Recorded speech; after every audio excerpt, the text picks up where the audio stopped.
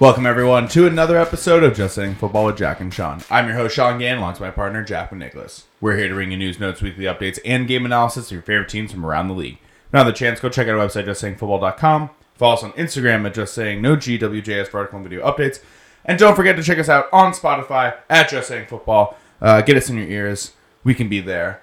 It's week 12. Happy Thanksgiving, everyone. Happy Thanksgiving, Sean. Happy holidays to everyone. We have a great slate of football this week 12 for Thursday, dude. Yeah, and it kicks off with a triple header on Thursday. So our Thursday Night Football video, obviously, as you can tell, is going to be a little bit more meaty this week. A little more turkey. A little bit longer, because we got to kick off at 12:30 p.m. Eastern when the Buffalo Bills make their way to Detroit again this time to take on the Lions. Currently, Buffalo is favored by -9, over-under this one of 54. As everyone remembers, because of the weather increments last week, Buffalo was in Detroit as the home team. They now return as the away team. In back-to-back weeks for them hanging out in Detroit. But, man, they got a different opponent this week. When it comes down to the Detroit Lions compared to the Cleveland Browns last week, it's going to probably be a little bit more of an air attack against Buffalo. Buffalo on the road, but like you said, has been remaining comfortable there for the last couple weeks, which has to give you some kind of a confidence, along with the fact that this is the second highest scoring offense coming in against the worst scoring defense in Detroit. Detroit's allowing about 28 points a game. Buffalo about scoring that. Who do you like more in this one, and why? I mean, I like Buffalo in this one is because the way that team plays. You know, they are arguably one of the best teams in football, if not the best team in all of football right now. Diggs, him and Sean McDermott had that moment on the sideline. He recovered and instantly got back in the end zone for a touchdown. Didn't drop the ball that one. But they got to be worried a little bit about Jamal Williams and DeAndre Swift, who can score the ball at all times. Absolutely. But I'm definitely locking in the Bills with this one. I just think that last week what we saw from Josh Allen, he's right back on track to his MVP form. And leads the team to a potential playoff run, or Super Bowl run, I mean. Yeah, and even though Detroit, we say sometimes that guys like, Jeff Okudah are playing well, and Malcolm Rodriguez, Aiden Hutchinson all playing well in the Detroit defense, it may just not be enough this week. Buffalo, especially on the short week, I see them running a lot with Singletary, James Cook. Nyheim Hines was getting involved a lot last week. And that's really why they traded for him. They made that trade to create a lot more creativity on their offense. And both of these offenses, at least, are fun to watch. Both top 3 ranked when it comes to Buffalo, at least, with the third best passing attack. So I'm expecting both these teams to have to air it out. The game script for Detroit to be that they have to score a lot of points. And Jamal Williams, just want to mention, like you said, he's going to be a factor. 3 touchdowns last week, leading the NFL with 12. Despite that, I do believe it's Buffalo's game to lose. Detroit at home on Thanksgiving, this is like their Super Bowl, but Really I don't know, man. They are 37-43 all time on Thanksgiving. Kind of crazy that they've been playing since 1934. I know. Super Bowls during that time. And Super Bowls in that time. I feel that pain as well. I also think, sadly, that will be 44, not 43 this time on those Lost Cowboys. But let's move this along. So you have your New York Giants making their way to Dallas to take on the Cowboys at 4:30 p.m. this Thanksgiving. Dallas is currently favored by -9, similar to the Buffalo Bills. 44.5 point over-under on this one. What are your thoughts? Dallas Cowboys coming off dominating win against the Vikings. Do we even go into that, Sean, or we just leave it in the past? You can just leave it in the past. We'll leave it in the past. I think last week, obviously Dallas coming off the 43 win against the Vikings. The Giants losing to the Lions, who we just talked about, aren't really the best defending team. So the Giants, they're going up against the Dallas Cowboys, who have one of the best defenses in the league, if not 2 of the best defensive pass rusher duos in DeMarcus Lawrence and Micah Parsons. Yeah. And, Trayvon Diggs playing great in the backfield. How do you feel about my Giants this week before I go in and give my biased opinion on I think what worries you more about last week wasn't just the loss. It was the injuries that came about with the loss. Yeah. You're a Giants fan missing, Wando Robinson out for the year with a torn ACL, the rookie wide receiver, Adoree Jackson out for 4 to 6 weeks with a knee injury, John Valencia knee injury, Bellinger out with an injury. Just the injury is piled up for the Giants in this one. That's not what you want to see on a short week, playing a division opponent, playoff hopes on the line. On the road. It just all begins to build and build and build. I have to go with the Cowboys on this one. They played a really dominant game last week, 7 sacks against the Vikings. They didn't allow more than 106 passing yards for them.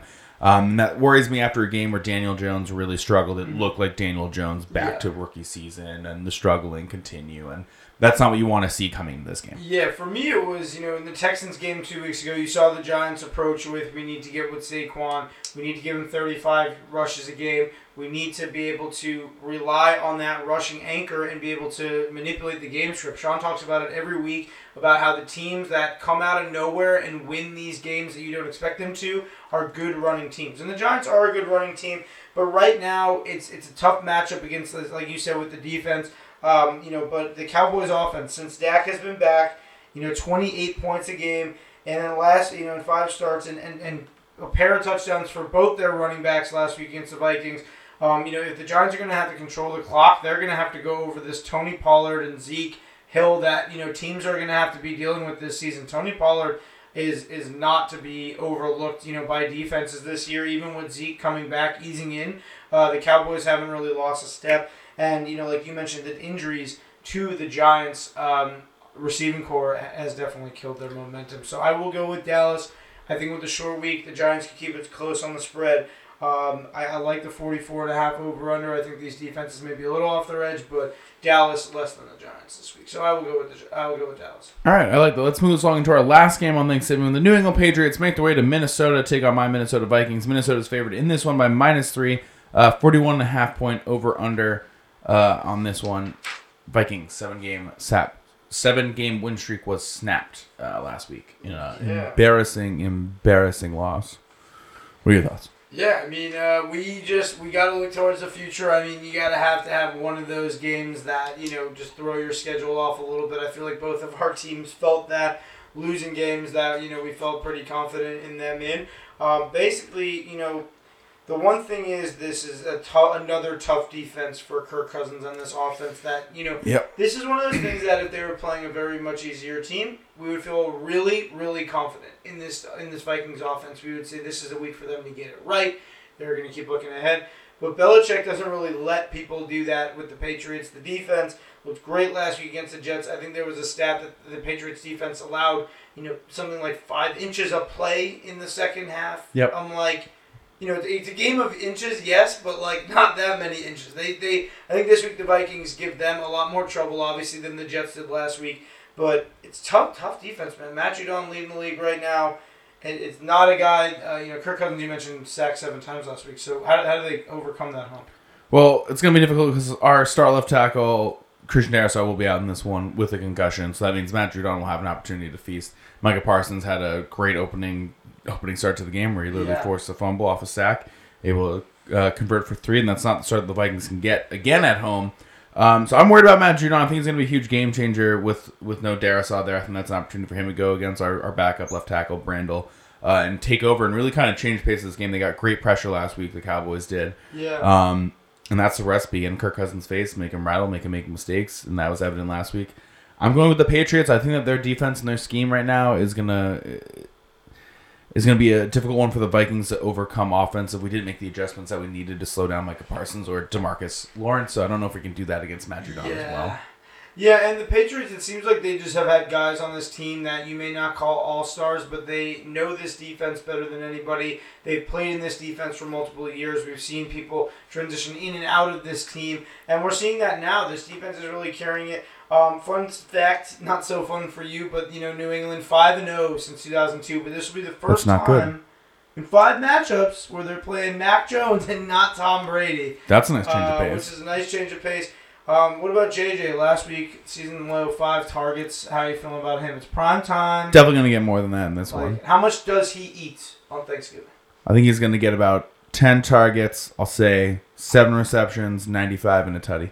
Like that. Only like 70% catch rate. That's nice. Yeah, 3 of them. 2 of them will be contested. 1 of them might just be a bad one. Yeah, he's going up against a pretty tough secondary. Exactly. Already out there. Got to give him some credit. But I gotta say, I do like the Vikings in this. They're at home.